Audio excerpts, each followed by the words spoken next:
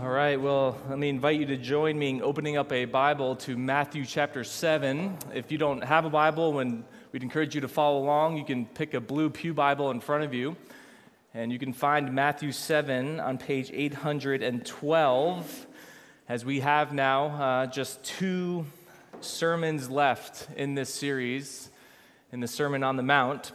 But let me add my happy Father's Day to everybody, and reminder, if you are here with little ones and the sermon just starts dragging on and they need to kind of squirm somewhere, we do have rooms down the hall where the sermon will be streaming and the kids can play, and that's available to you guys as well. And we're excited about this morning and the services we have. We're doing this service here at 9, and then 11 a.m. we're moving outdoors, and Miss Megan, her team, is leading a family worship service that is something that we never did until COVID made us do it starting last summer, and we have found it to be so fruitful for our families, and Megan does such an incredible job that we're going to find ways to keep that in the rhythm probably once a month through the summer, including today. So that's the 11 a.m. service. You're welcome to stick around. It's a different service from this one if you'd love to check that out. But I want to start this morning by sharing a conversation that I had several years ago with Brian Capalbo, member here at Grace, also serving as one of our elders, when he was sharing with me about the time when he and Mary were looking to buy a house for the first time. And as many of you, I'm sure, can resonate, they entered into that just arena of open houses and online listings and private showings, and all the while thinking through this underlying question: what should you look for when you look for a house? What should you look for when you look for a house? And he shared about that there was this home in Hawthorne that they came across, and first kind of impressions, it was a great location. It had a backyard leading to the big park there in town. It was within the price range, the size range, kind of checked all those initial boxes. And so they go the next step and they do a walkthrough of the house.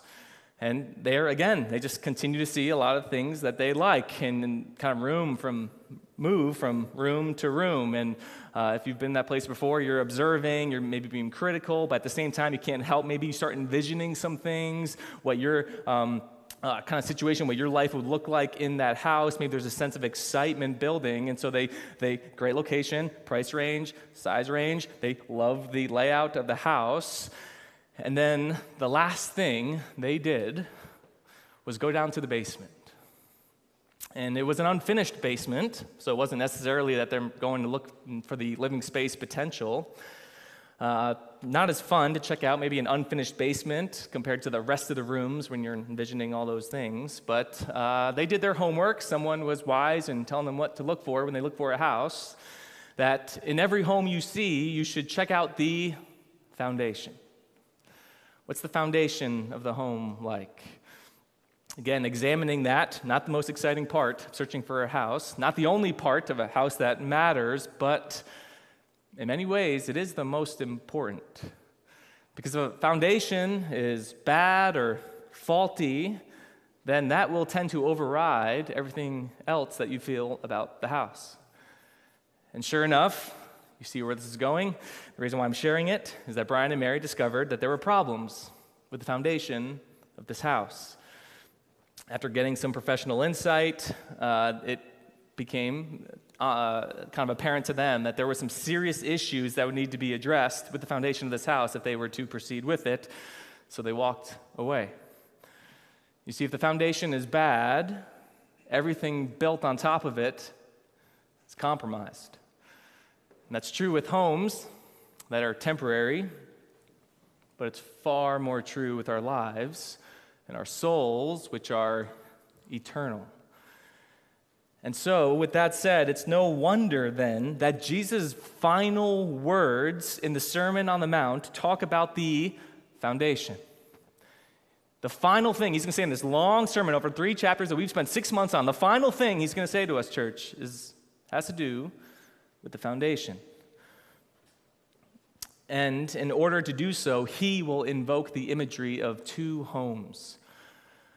So that's where we're going this morning. It's going to be Matthew 7, verses 24 to 27. And then next week, Pastor Joe will bring us home. He's going to conclude this series with the final two verses of chapter 7, where Matthew provides his own kind of wrap-up, his own kind of editorial comment on all that we've heard from Jesus. But let's go to the text, Matthew 7. Again, pick it up at verse 24, reading to 27. Everyone then who hears these words of mine and does them will be like a wise man who built his house on the rock. And the rain fell, and the floods came, and the winds blew and beat on that house, but it did not fall, because it had been founded on the rock. And everyone who hears these words of mine and does not do them will be like a foolish man who built his house on the sand. And the rain fell, and the floods came, and the winds blew and beat against that house, and it fell, and great was the fall of it. This is I've said this a lot throughout this series, but a very familiar passage. If you have some kind of semblance with church background, or even probably if not, you know the story of the wise man and the foolish man, and the one who built his house on the rock and the one who built his house on the sand. But think about this in the fact that maybe you haven't thought about the fact that was the very last words of Jesus' whole Sermon on the Mount. And think about all the topics we've talked about over the last 6 months. We've talked about anger and true joy. We've talked about lust and true purity, marriage and divorce, commitments and lies. We talked about retaliation, loving your enemies. We talked about generosity and prayer and fasting and money and anxiety and insurance and discernment and judgment and the golden rule and the good and bad fruit in somebody's life. And there has been a lot of visibly, extremely relevant topics to the human experience. The kind of things that intersect with every single day of our lives, things that we should and did take great interest in. Jesus, what do you have to say about this? How should this apply to me? And we are grateful to have the guidance on that. But you could say, if you could hang with me here, that going through the Sermon on the Mount was like walking through a house, noticing all the different rooms and things about it. The size and function of the various rooms, the floor layout, the fixtures and the appliances, the yard and the location. And now he finishes. And he finishes, again, bear with me, by going into the basement. He wants to go to the bottom of your hearts to be the very last thing you hear him say. His final words are about the kind of foundation that support everything on top of it. Everything we've discussed over 6 months, that list and more, is built upon what we're going to hear today. A life in the kingdom of heaven is only as strong as the foundation that supports it. And so here's how we're going to break down this passage, and that Jesus paints this picture. Okay, we have two men, a wise man and a foolish man, and they got two houses. So first, we're going to see the similarities between the two, and then we'll see the differences between the two, and then finish with, okay, what's the point? So first, with the similarities, and admittedly, when I've heard this story hundreds of times maybe, have always just thought about the differences, but I was helped by the commentaries that I've been through this week and studying for this passage, and to notice that before there's differences, there are similarities to examine here. And we're going to look at 3 similarities. Number 1, the two men had the same desire. The two men had the same desire, and the desire was for a home. They both wanted a place to dwell and where they can live and enjoy their lives. The two men wanted to be happy. And they saw their home as a very vital conduit to their happiness. Right? And the reason is because the home will literally serve as a home base. You spend a lot of time in your home. Everything you do in your physical lives kind of launches out from your home, and then you return back to your home. It's home base. And just as Jesus will use this illustration as a metaphor for our lives, he's conveying that all people made in the image of God, we all have the same desire. Humans made in his image have written on their hearts a desire to be happy, a desire to enjoy the life that we have for however long we have it. And if you think about it, even if you're here this morning and you're not a believer, and I'm probably not going to agree, Pastor, with a lot what you say, I hope at the very least we would all agree on this, that everyone believes what they do about the world because they think that belief system, that home base where their hearts and souls dwell, if you will, is the conduit to getting the most out of life. Paul Tripp wrote this little book, Forever. It's a great little book called Forever. And he says it, quote, "We're all dreamers because we all have forever wired inside of us." Christians are not the only people who desire purpose and satisfaction and fulfillment. All people do. We all have that same desire. If you went, okay, what's the opposite of a devoted Christian? If you had said somebody who was a devout atheist, who denies the existence of God, they live out their lives out of the conviction of atheism, and that they think that through that belief system, they will get the most out of life. So this gets a little circular, but think about it. Even the most extreme stance that would say that there's no greater purpose in life. No one's born with a greater purpose because there's no God. We're just molecules and brain cells that have evolved with no intelligent designer. That's a conviction somebody has, ironically, because they think it will allow them to live the most purposeful life, to get the most out of it. Enjoy it while you can, for tomorrow we die. And then the lights go out. So live for today. Somebody who's a devout atheist can feel very purposeful in that desire. So we all want to maximize our happiness, our spiritual homes.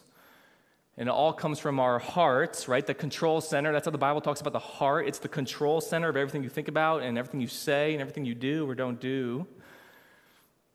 And your heart is vital to see those desires fulfilled. So that's the first similarity here. These two men, the wise men and the foolish men, they got the same desire. But that's not all. Number two, they build the same kind of house. All right, confession time. I hesitate to admit this, but I admit that in this past week, I realized that the image of this story in my mind has been wrong literally my entire life. Here's why. This is a passage that, again, many kids grow up in the church learning from an early age because it's a simple metaphor to understand. First and foremost, it's an easy object lesson, but maybe more importantly, there's a very popular children's song that goes with this passage. And am I going there? Yes, I'm going there. Am I going to sing it? No, I'm not going to sing it. But maybe worse, we're all going to listen to it now. And you're just going to look at me, and I'm going to look at you for the next 60 seconds. Go ahead and play the song. The wise man built his house upon a rock. The wise You can sing along. man built his house upon a rock. The wise man built his house upon a rock, and the rains came a-tumbling down. The rains came down and the floods came up. The rains came down and the floods came up. The rains came down and the floods came up, and the house on the rock stood firm. The foolish man built his house upon the sand. The foolish man built his house upon the sand. The foolish man built his house upon the sand, and the rains came a-tumbling down. The rains came down and the floods came up. The rains came down and the floods came up. The rains came down and the floods came up, and the house on the sand went splat. So build your house on the Lord Jesus Christ. So build your house on the Lord Jesus Christ. So build your house on the Lord Jesus Christ, and the blessings will come down. All right. Great job. I'm sorry and you're welcome that you will be singing that throughout this week. Here's the confession. In my mind, as a child, and this never went away, here's the vision of this passage to me. There's a house that's made of stone, and then there's a house that's made of sand. So you got the stone house and you got the sand castle. One will stand when the storm comes, and the other one will get washed away. And I'm studying this passage this week, realizing, wait a minute, That's not the story. That's literally not what Jesus said. In actuality, the two houses appear to be the exact same if you were looking from the street, which, as we'll get to, is the whole point. Welcome to the Bible, Pastor Aaron. The difference was the foundation, not the house. These two men, with the same desire to build a home to enjoy, also built the same kind of house. Same square footage, same open floor plan, same layout of the bedroom, same fixtures in the bathroom, same handles on the cupboards, same exterior and paint color. And this newfound revelation I had makes this story not only make a lot more sense in the context of the Sermon on the Mount. This is reason 837 why I like preaching through books of the Bible, because I'd never picked this up until now. That the very fact that they look the exact same from the street is the whole point Jesus is making throughout the Sermon on the Mount. The overarching theme of this sermon is that Jesus is talking to religious people. He's talking to the kind of people that believe in God, that think that they're devoting themselves to God, but in actuality, many of them are just doing it for themselves. Think about the passage that we saw directly before it, that we looked at last week, the haunting passage. That many will say to me on that day, Lord, Lord, didn't we do all these things in your name? And he'll say, depart from me, I never knew you. Jesus is telling this story with the concern of those who only care about outward observations, who might claim the same belief, who, if you walk through the house, again, looks carbon copy. And while the first similarity, again, is for all people, whether you believe in God or not, your desire to be happy and to live a life out of that conviction, this second similarity is for those who claim to be followers of Jesus. Those who we are today would consider themselves Christian. I'm a Christian. Might even attend the same church. Might be in the same pew. Go to the same Christian schools. Have the same Bible verses memorized and on the doorways of your home. Sing the same songs. Hear the same sermons. Be in the same small group. Kind of lives that look to be identical. This is also true for churches corporately. There's 300,000 churches in the U.S. alone. You know, everyone has a name outside the front of their building, right? We're a church. There's key elements that are going to probably be familiar in all the churches. Somebody's going to preach. Somebody's going to sing. There's going to be service projects. There's going to be kids programs. There's going to be small group curriculums. Looks really, really similar when you walk through those houses. So these two men not only had the same desire, they had the same kind of house, and then the third similarity, they are subject to the same storm.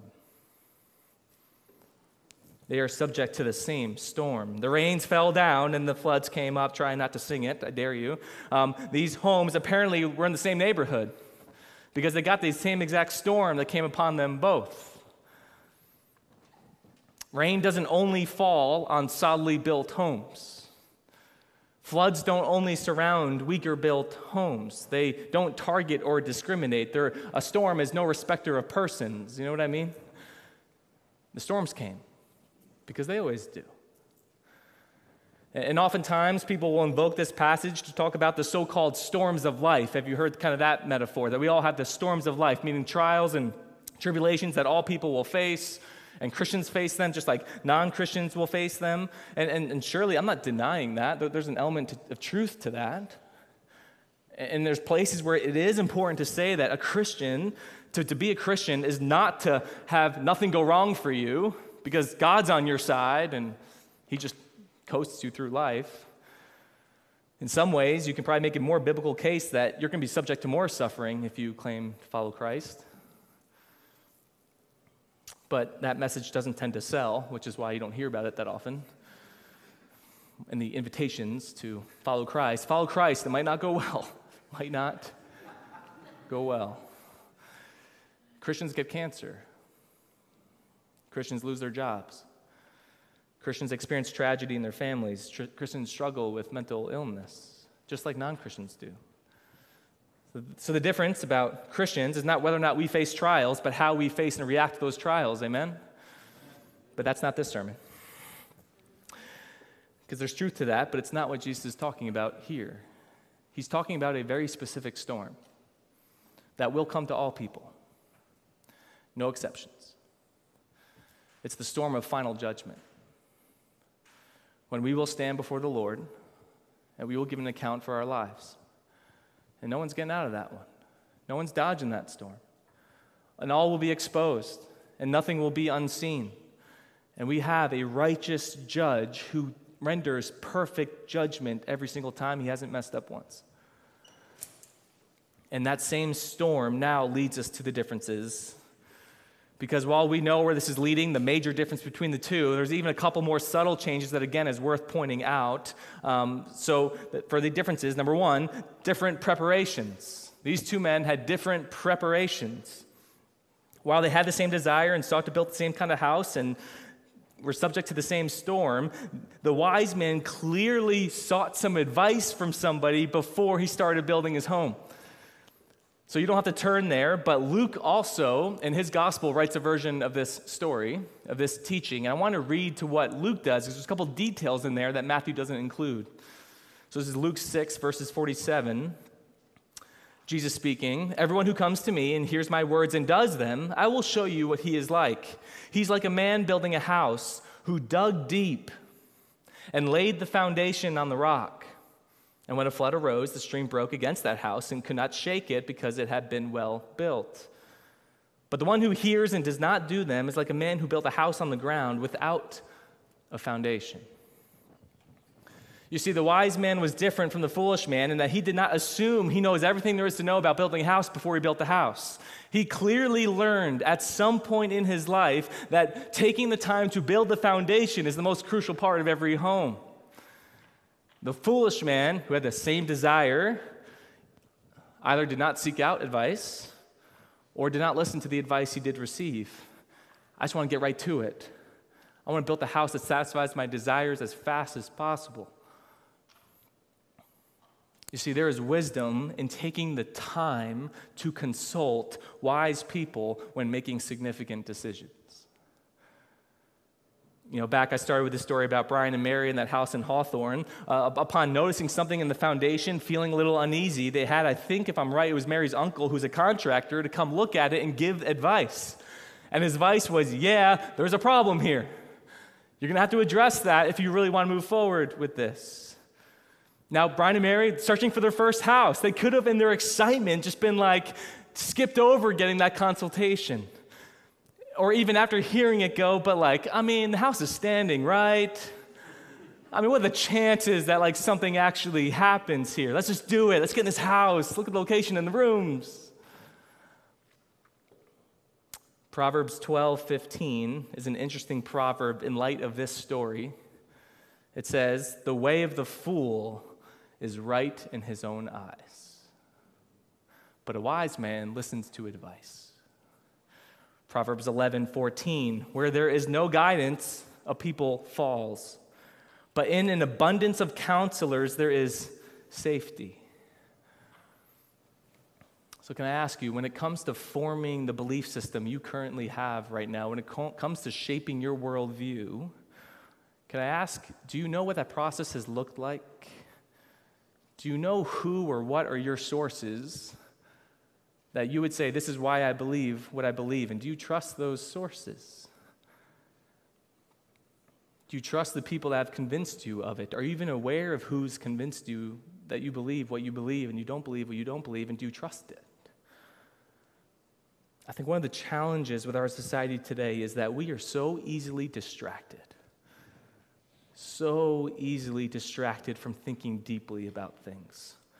So consumed with just the surface level areas of life or the surface level media or content that we consume that we never actually stop to ask, why do I believe what I believe? And to do that, and I say this as lovingly as possible, to do that is to live the life of a fool, of just doing what's right in your own eyes and just being subject to whatever you hear and whoever tells you and just going with the flow. It's no foundation. So that's the first difference. Let's keep going. There's a second difference. They also had a different approach. So different preparations, but a different approach. Again, this will be brief because it's related to the first difference, but I think it's still worth pointing out. And that the wise man, did you hear it in the Gospel of Luke? He didn't just dig. Luke said he dug deep. And he laid that foundation on the rock. You ever dug deep into rock? I was the kid, building the sandcastle. I would, hit the one rock, and I'm like, I'm done. This is too hard. How about just going through the rock, and yet did not rush it? He knew it's worth this time. Digging deep is worth it. It might be hard. You're going to break a sweat. It's not going to be easy. But you can know that when you do the hard work and you put it in, you establish yourself, that when it comes time to start building that house, you have full confidence in that foundation. Opposed to a foolish man who, again, right to it. No patience, no diligence. I want to do an immediate decision and just live the rest of my life based on that immediate decision with no foundation and hope it works out in the end when the storm comes. It was the easier option. Just like earlier when Jesus gave the primary application point of the Sermon on the Mount, he goes, go on the narrow path, don't go on the wide path. And the reason why that's such a stern warning is because it's easier to go on the wide path. It's an easier path. But it leads to destruction. Let's be honest, it's easier for you to decide for yourself what's right and just say, I'm just going to live my life, you live your life, this is just me. It's easier to do that. Tempting to do that. Trust that your own limited experience is enough to make decisions about eternity and the truth of the world and the reality of your soul when you don't need to be accountable to anyone. Just like the man building the house. Go for it, see what happens.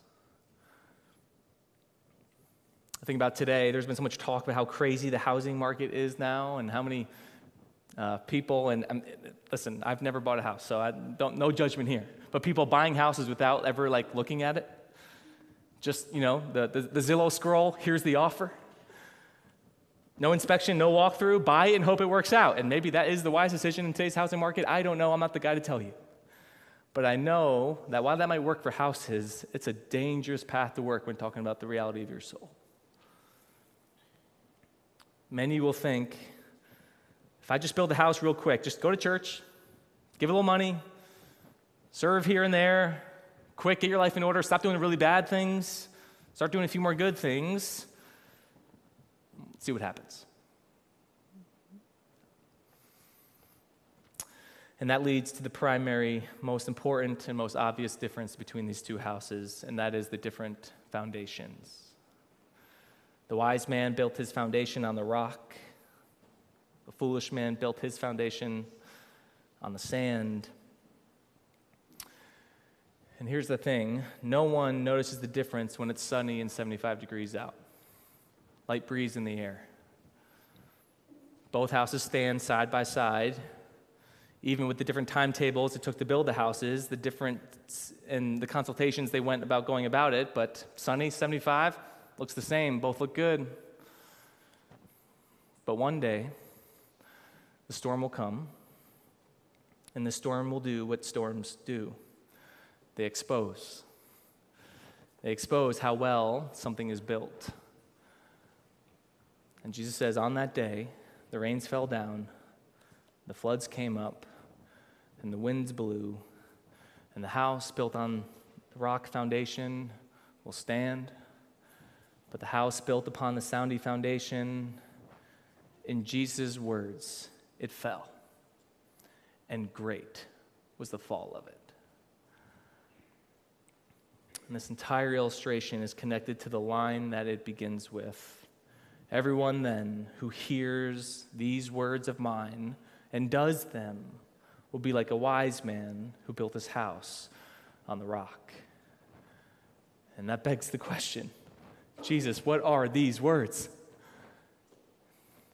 If these words need to be heard and done, what are these words? And in context, again, I think it's very directly related to the words Jesus just spoke before it, that not everyone who says, Lord, Lord, will enter the kingdom of heaven, but only those who will do the will of my Father, which we unpacked last week. If you have not listened to that, I would encourage you to do so. On that day, again, means the day of the storm of final judgment.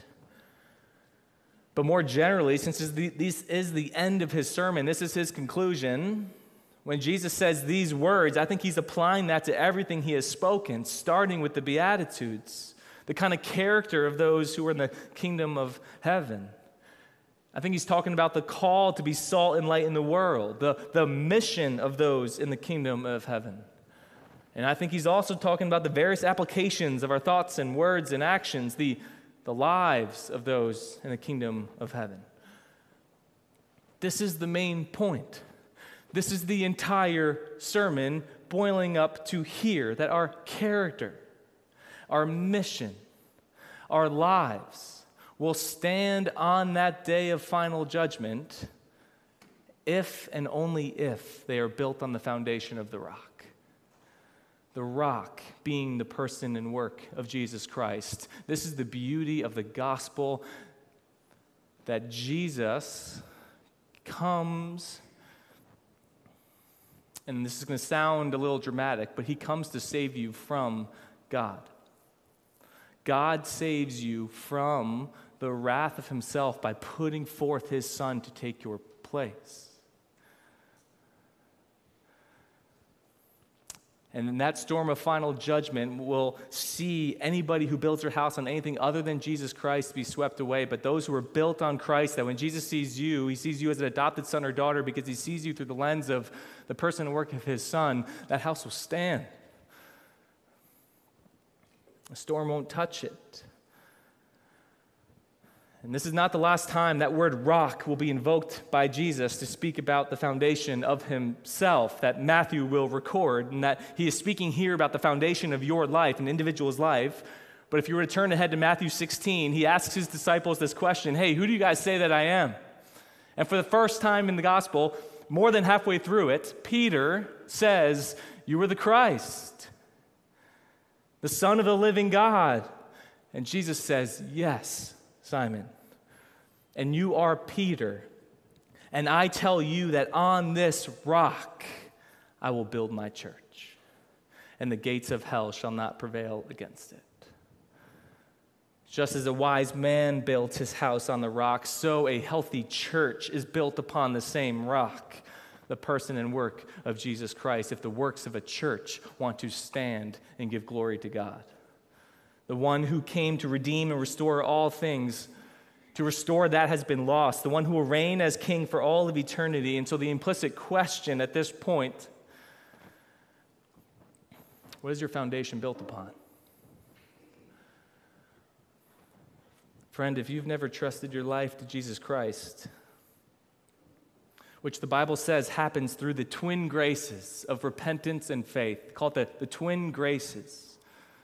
Repentance of sin, faith in Jesus Christ, running from a life outside of God, and running from sin. That's what repentance is, not just acknowledging, but running from, repenting, turning away from, and then forgiveness of that sin through faith in Jesus Christ. That is God running towards you. And the rock of Christ is the only rock that will stand on that day. And for the believer in Jesus Christ, as things pop off, final judgment is not something to be feared. That there will be a sweetness on that day of being told that all of Christ's work has been credited to you, and that you are in him an adopted son and daughter of the Most High God. And for those who profess Jesus Christ as Lord and Savior, these questions of self-examination, where's my foundation really built? Not just what I say it's built, not what my parents say it's built, or my Sunday school teacher might say it's built, or my youth leader, or my small group leader. Where is my foundation built? That self-examination work can be the work of the Spirit meant to build you up, not tear you down. Because when Jesus said in the previous passage, "Depart from me, I never knew you," that's not a cold transactional statement. I think he's saying that with an expression of pain on his face, because he said, I came to the door and I knocked, and I never knew you. You never wanted it. But when the foundation is truly Christ, then all that will be built upon it will be for his glory and not our gain. Our character, the way we see ourselves being united in Christ, will be for his glory, not our own. Our mission to be salt and light in the world, reflecting the light of Christ, will be for his glory, not our own. And the lives we lead will be devoted to building up one another in Christ. We'll be devoted to missionally orienting ourselves to reach a world for Christ, and it will be for his glory and not our own. As we close, I was reflecting back at how I first learned about this passage through a simple, silly children's song. And yet, perhaps the climactic line of that song is really the main point after all. Not only of these verses, but the entire Sermon on the Mount. And I won't sing it, but I'll say it. So build your life on the Lord Jesus Christ. So build your life on the Lord Jesus Christ. So build your life on the Lord Jesus Christ, and the blessing will come down. Let's pray.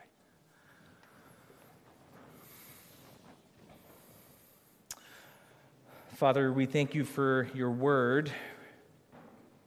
We're thankful how in the same passage we can be both convicted and assured.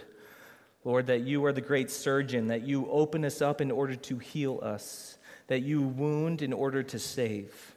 And I pray, Lord, that as we look at our own lives and we look at others around us in this church, that we don't see people who have it all together, but we see fellow brothers and sisters in Christ who have been saved by grace and not by their own doing, who have built their life upon the Lord Jesus Christ, who are part of a church that covenants together to be a church that builds its ministry on the Lord Jesus Christ, and that this would be the fuel for us to rest in you, truly rest in you, and through that rest be fueled to know you and make you known.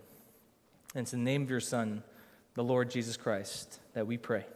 Amen.